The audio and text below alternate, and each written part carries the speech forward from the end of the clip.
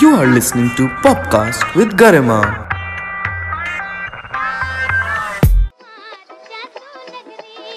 Hello and welcome to Pop Shots. Shots are small doses of dope that I specially pick out from the conversation that you'll listen on the full episode of Popcast. Remember Mentos? Mentos दिमाग की बत्ती जला दे. Just like that. Shots give you micro doses of learnings to help you unlearn and evolve. Alright, I'm in conversation with the absolutely legend Seema Anand, an author, mythologist, and Kama Sutra expert. If you have not yet got a chance to tune into the main episode, which is Art of Seduction, please do that right away. I spill the beans on a coupon code where you can go and pleasure yourself. This episode, I will be talking about the forbidden 69 position, the 8 different types of kisses in oral sex, how you will be a better warrior if you pleasure a woman, and how the universe will run better if a woman is pleasured well. And funnily enough, the longest chapter in Kama Sutra is about oral sex. Oh, also, do check out another Pop Shot episode, which is Kama Sutra for the queer.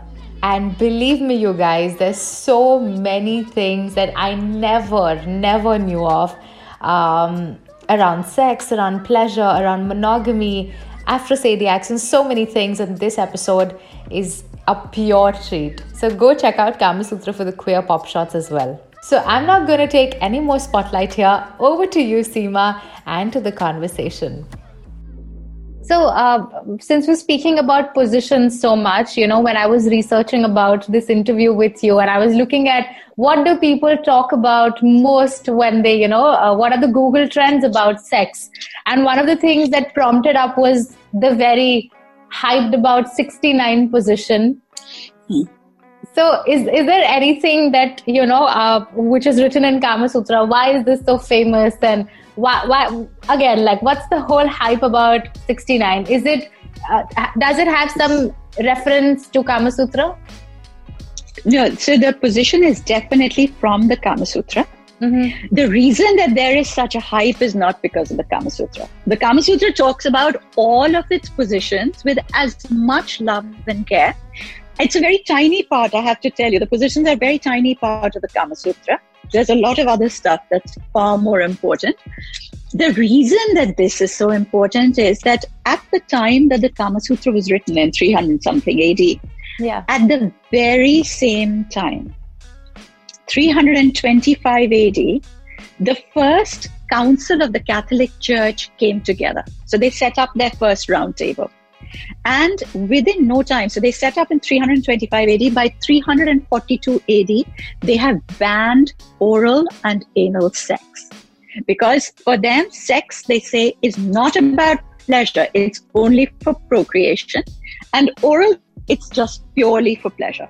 Sex was banned. And this particular position is purely for pleasure. Mm-hmm. So it is purely oral sex. I mean, the position 69 is purely oral sex. Mm-hmm. And that is what makes it so such a big deal in the minds of people today. I personally think, a lot of people will tell you that oral sex is supposed to be the most pleasurable part of a sexual encounter. Mm-hmm. Most people are very nervous because they're thinking, oh my God, I can't bear it if somebody comes in my mouth. And we keep trying to explain to people that it isn't about coming in somebody's mouth. That was not part of it. There are certain ways of having oral sex. The Kama Sutra actually, in everything else it talks about, the longest chapter is, funnily enough, on oral sex, because it tries to tell you about the techniques and so on. When you have this idea of oral sex being very pleasurable, way back in the 4th or the 5th century BC, when the first book on Ayurveda is written, called the Sushrut Samhita, it includes a remedy for bite marks on the penis. Okay. So obviously oral sex was extremely popular way back then, and something that was indulged in. And the Kama Sutra itself says that, it says that okay, there's a lot of mythology around it. Some people say it's good, some people say it's bad, and it's mentioned in so many of our texts you would not believe. Even the Garud Puran warns people that you should not ask your wife to perform oral sex on you, because it will actually destroy a lifetime of your pitris, of your ancestors who have gone away. Wow. So, oral sex has just had this big thing in everybody's head because it is very pleasurable, but it's slightly deviating from what we have come to believe is the right thing to do or not the right thing to do.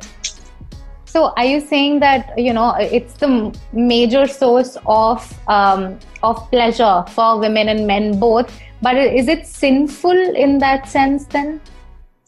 No, so the Kama Sutra says, it's funny because they go through this thing about saying that, you should not do this, you should not do that. So-and-so says you shouldn't do it. If a woman takes it, because the idea is that, the mouth is where you eat, you say your prayers. And then if you actually take a sexual organ into your mouth, then it goes on to say, but during sex, a woman's mouth is pure, so it's okay. And then it says, but should you be kissing a woman who's performed oral sex? And then it says, but no, it's okay. A woman's mouth is pure during sex, so it's okay. It doesn't matter. And so it argues with itself back and forth. But it finishes off by saying how the woman would also argue and battle with her own thoughts. Absolutely. But it finishes off by saying that if you're going to perform oral sex, it should be done properly. And so one of the things that the Kama Sutra says constantly is that you should never do anything that is the same every single time, because if it becomes repetitive, it'll become boring. If it becomes boring, it loses its energy and, you've lost the pleasure from it. But it also says that if you have oral sex in exactly the same way, then you end up stimulating the same set of nerves. And the other nerves don't get stimulated, and that'll cause an unhealthy balance, and that's not good for you. And so it tells you how to have oral sex. So there are 8 different kisses involved. They call it kisses. And for both men and women. 8 different kisses only for the oral sex. Yeah. Oh. So during oral sex. Yeah. So for both men and women. And that you should do that because that way all the nerve endings will get a chance to be stimulated. Wow, this is actually very scientific also, as you speak about it. It was written like, I don't know, centuries ago, but it still has a rational and radical reasoning to everything that is written. It does. And it literally, everything comes back to this idea that if a woman's pleasure, like I said, it was trying to change the story of women, because there's a parallel narrative which is quite misogynistic, let's face it. This actually gave birth to 2,000 years of literature which was trying to change the story of women. And so it sort of focuses on the pleasure of women. And it says that, okay, how do you convince a man? Because the Kama Sutra was written for men. You have to remember that the Kama Sutra, in those days, only men were taught how to read and write. Women weren't taught. So the book was written to teach men how to pleasure a woman. Okay. And all of the texts that are written around this time are written to teach men how to pleasure a woman. Not the other way around. Most people think that it was written to teach a woman how to seduce a man. That is not the case. Because it's not really if you take it back, women could read that time when so a few women, courtesans, etc., were taught, but most women weren't taught how to read or write. So actually, Vatsyayana in the introduction of the Kama Sutra answers a few questions. So he says, for instance, people are saying to me, why have you written instructions for women to follow? Women don't know how to read or write. Why have you written instructions for them? And he says, well, I have said that men need a lot of instruction, so this is for them.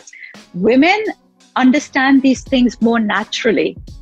And so we can also give them instructions, but they're more natural at it. So he kind of gives this explanation. Then he says, he tells men that actually if your woman, your wife, is fully pleasured, is fully satisfied with you, you will do better in your business, because she will make sure that she protects your home so you have no worries about anything in the house and you can totally dedicate your mind to whatever else you do. Then he says, if you're a warrior, if you understand how to be a really good lover and be able to pleasure a woman really well, you will be a better warrior, because you learn how to do the same thing but with a twist, so that it feels like a new thing to the person. And it's like, oh my God, this is very exciting for me. So the woman is thinking, he's taken the same thing and made it different. And similarly, you will be able to go to your enemy and do something that is slightly different, because your mind will understand how to do the same thing, but with a difference. Right. So it's actually fascinating, because they're literally trying to change the story of women by saying everything depends on how much you pleasure the woman. अच्छा तो हम चलते हैं, फिर कब मिलोगे? Subscribe कर लो तो पता चल जाएगा।